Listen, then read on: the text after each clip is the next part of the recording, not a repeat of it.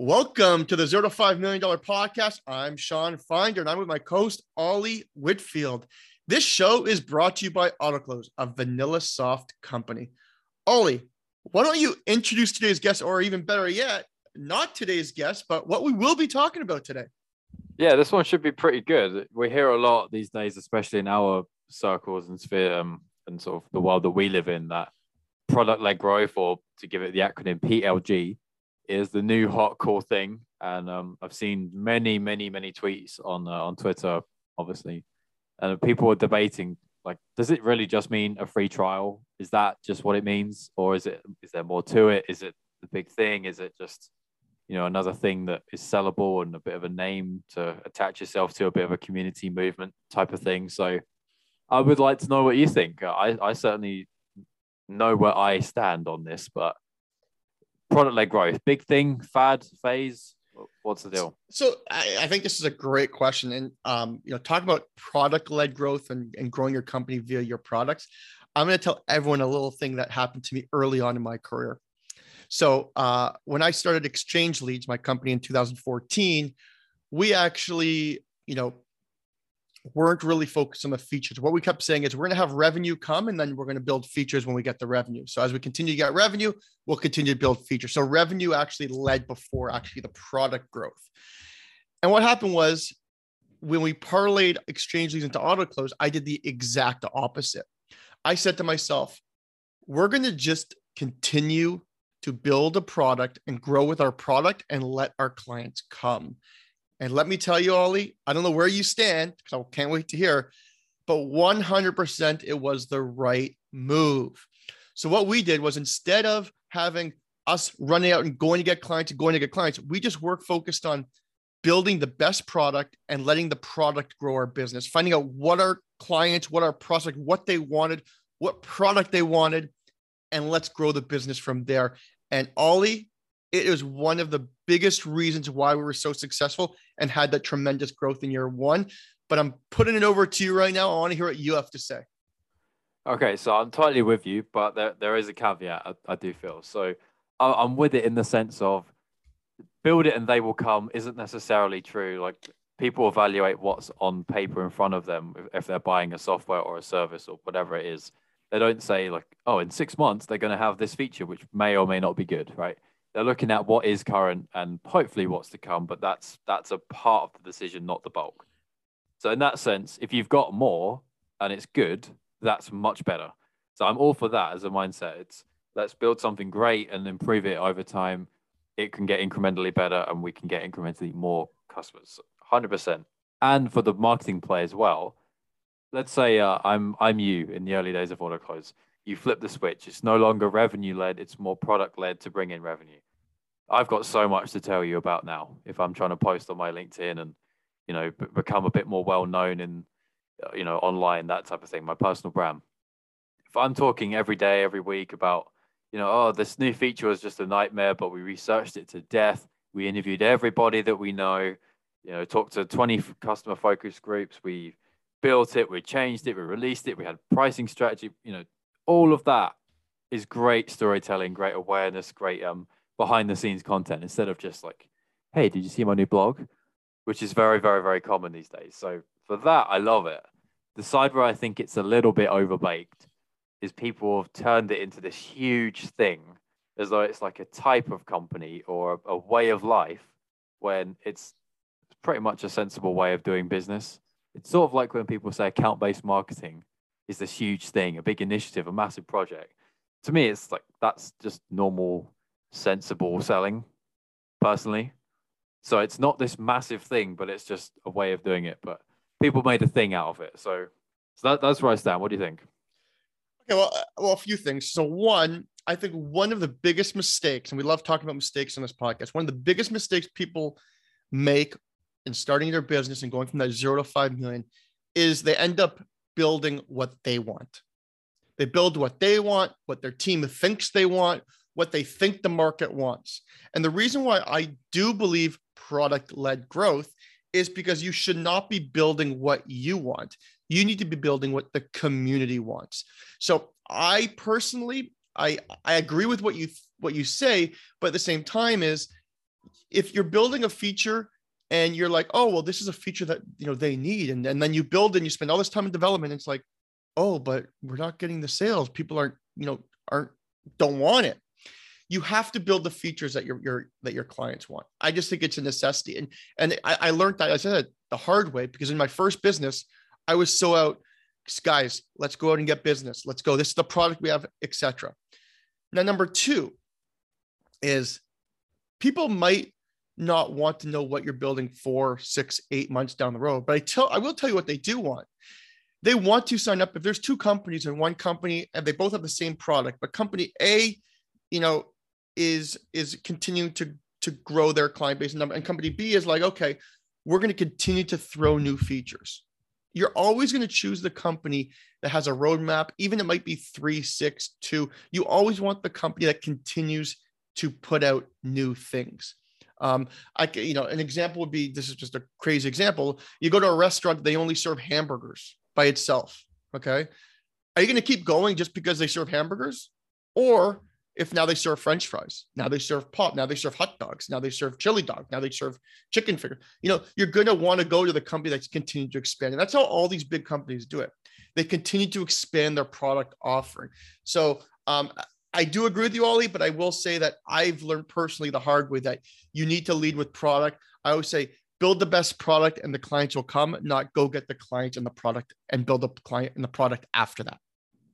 Okay, so I want to ask you about probably the side of this, which I don't think has really seen the light of day very much. It sounds like very idealistic as a concept and a way of doing things. And I totally agree with the logic and the benefits.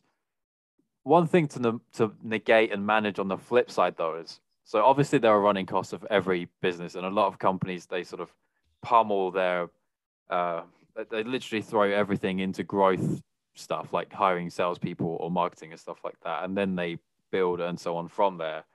If you're putting that money beforehand into the development, into continuously developing, obviously that's a standard cost anyway. But if you're not quite as forthright with the revenue development and putting your more eggs in that basket, you do have to be a bit careful about managing your costs, I think. And you're accepting when you do this that you're going to have to eat this a little bit and just get on with it and keep building more and keep selling it better as you go. You won't just build a couple new features and pull in thousands of people. Not going to happen, but you won't quite get as much of a lift in the short term. That sort of the hockey stick won't happen like that. It will be more of a gradual curve until you've really hit product market fit, I think. So where do you stand on that? Because that's the side people aren't really saying about this. It's, if you hire more salespeople, you can hope for more revenue. Point blank. That's it. But if you don't do that because everything is going into the product, it's different, isn't it? So that is an amazing thing to talk about, because here's how I stand in it. And I've said this example many times to our company when we were at AutoClose. I can have my developers build the iPad and iPod, all that stuff that Apple builds. But guess what? I will not sell like an Apple does. So I do agree with you. You need to have, synchronization between your sales, marketing, and development. I'm just saying the product has to continue to expand. However, at the same time, you have to have a competent and good sales and marketing team to continue to grow as well. So you have to let the developers build on that product, continue to double down on product, but your sales and marketing need to have the ability to sell it. Now, what you also have to do is have good brand awareness, because if you have the brand awareness and you continue to build the product, you're going to continue to get better and better results from your sales and marketing team. So I think it is a catch-22. I think you need a little bit of both. You can't be exactly only product, because as I said, you're going to spend a lot of money on development and not get that revenue. But you do have to lead with the product and have sales and marketing be selling that product and selling that vision and selling those new upcoming features that you might be having. Okay, so here's a question on that then. So I have maybe this is controversial. I don't know. I think B2C is a bit easier, or maybe a bit of a better fit for this than B2B, because I'll go into it. So let's say I want to have a B2C little software that I do like a $5 a month type of thing. What I can do is, if I'm not like an unreal salesperson, a natural born seller and that type of thing, though you do have to become more of that as a founder, I will probably struggle a bit to get a very good proficient level of selling going on in my product-led growth company. I'm putting all of my money into the development and some into sales and marketing, but my ramp time to get from zero to get to basically a productive sales machine is worse. Where on a B2C company, it's more of a science in that acquisition phase. You can put, let's say, if your way of doing it is 1,000 a month into some ads, and you always generally print out X, cool.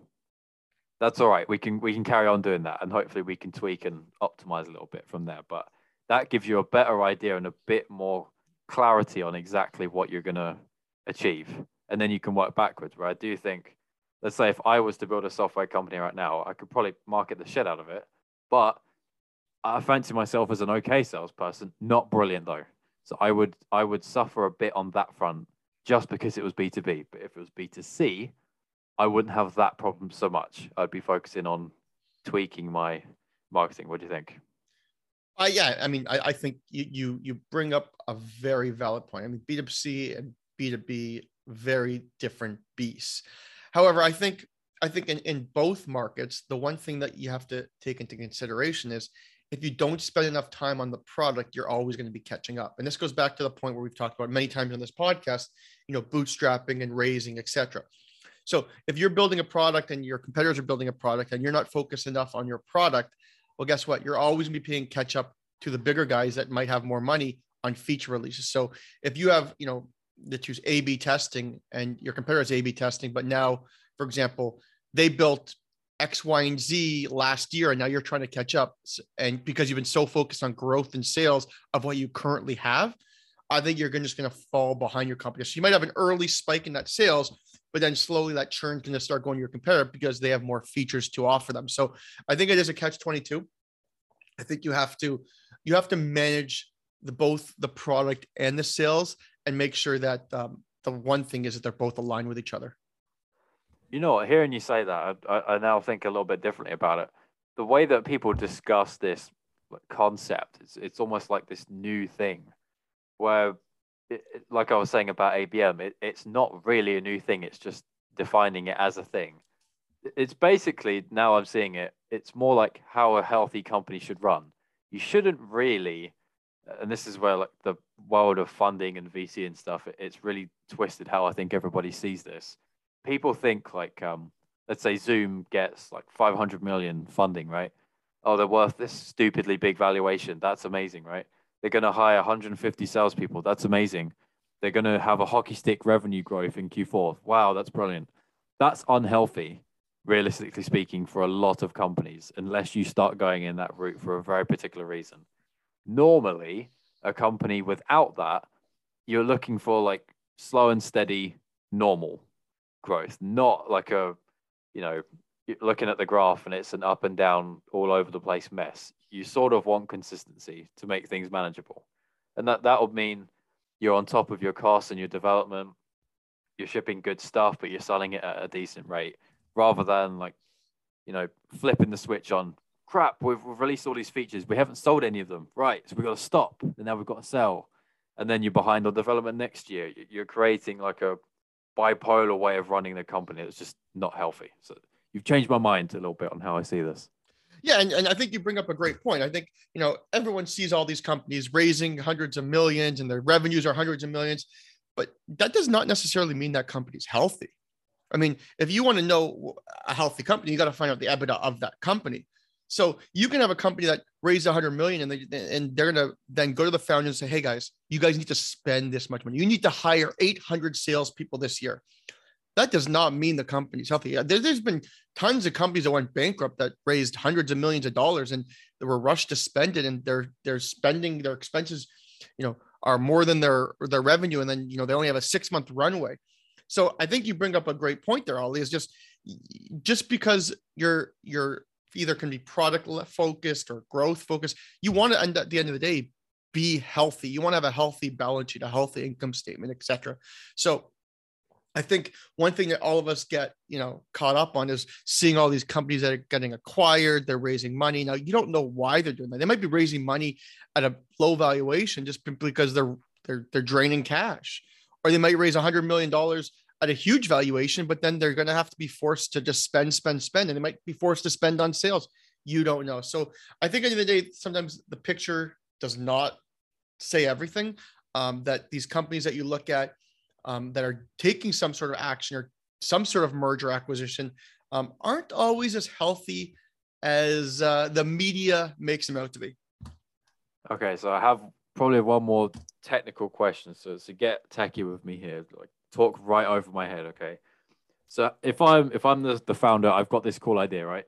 Aside from building a minimal viable product, which is just standard, you must do that, otherwise you can't have any hopes of selling it. What's my like first play or first things that I've got to do if I'm actually going to be product led? So a normal company, right? It might be if I need 2 developers and I need so on and so forth infrastructure to help get that off the ground, then I go.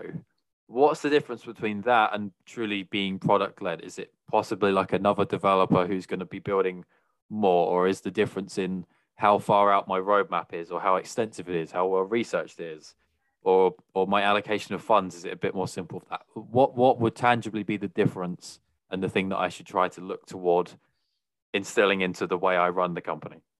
So there's a few different things I'd say. I'd say first off, are you looking for a back-end developer, a front-end developer, potentially a designer? Once you finish your MVP, what I would say is you have a minimal viable product, but you want to test that out with, say, 25, depending on your product, 25, 50, 100 people before you even call yourself a business. Now, what you want to do is you want to take those first people, and we've talked about this before, Ollie, is give them some sort of incentive to give you advice and feedback. So you want your first features to be what those first 50 or 100 people want, simply because they'll pay for it. If I say, Ollie, I want you to, if you had this, and this, that's what I would love. And then you build this, and this, guess what? You have my business. So you want to get those first 100 people. And you also have to look, if you can solve those first 100 people's problems, there's probably 1,000 people, 10,000 people that might have the same problem. Now, another thing that is kind of a little bit off is what I like to do, and what I did with my first 2 businesses was, once we had the MVP, because the MVP, I'm not going to say it's just black and white. It's the minimalist viable product. But what really made a big difference for us, and we even talk about this, and this is a whole different episode, is the design, the user experience. Like when we changed, I had a partner who is more of a introvert developer, and he was all about like black and white. Like, don't worry, as long as it functions. But when you start changing and have a color palette around your brand, around your logo, around your website, just that color appeal actually can make a big difference to your products. I would say after your MVP, you make sure you have that back end, front end, depending on what you need, but you do get a designer. You get someone to really dig deep into finding what colors force people to your website. Like they say, typically blue. They say blue is a big color on websites. If you look like Salesforce and all these big names, all these big software companies, they have a lot of blue because it's a color that people use that shows wealth, money, success, etc. So you want to make sure that you do design after the MVP. But I would say the other thing would be just get that advice, get that feedback, and get those 50 users spending time on the platform. So it's not necessarily how I lay out the plans or the structures of teams and stuff like that. It's more of the actions and like the feedback loop, the speed of it, the quality of it between customers and new ones, and what they want and why they want it, understanding behind that. So I think a lot of times, like we could get an email today, like, hey guys, I think you should have this feature, like it's causing me a problem. But you'd also have to say, well, okay, we can weigh that up. We get a lot of requests, but are you ICP? Does that make sense for all of our users? There's a lot of ways you can negate that, but you're talking about the quality of that feedback, and how quickly it comes. Yeah, because I think people have an MVP. They're like, oh, I have a business. You still don't have a business. You don't have a business till you have users inside your platform using it every single day and getting results from your product. If you just have an MVP, you have the infrastructure. You have that first level of a condo, but you have to still build that condo. And the way to get that is through feedback through your existing users. Got it. Okay. Yeah, let's Well, wrap up, man. Let's do this. This was a good one. I enjoyed it. It was good fun. yeah, no, this is a great one, Ollie. Thanks. This was a blast. And also I'd like to thank everybody who is listening today. One thing, if you enjoyed the show, just like always, don't forget to give us a 5-star review wherever in the world you're listening from, and subscribe so you don't miss the next show. We keep bringing on new guests. We keep trying to provide you value. So keep coming, keep listening, keep helping us out with those reviews, and we'll see you guys soon.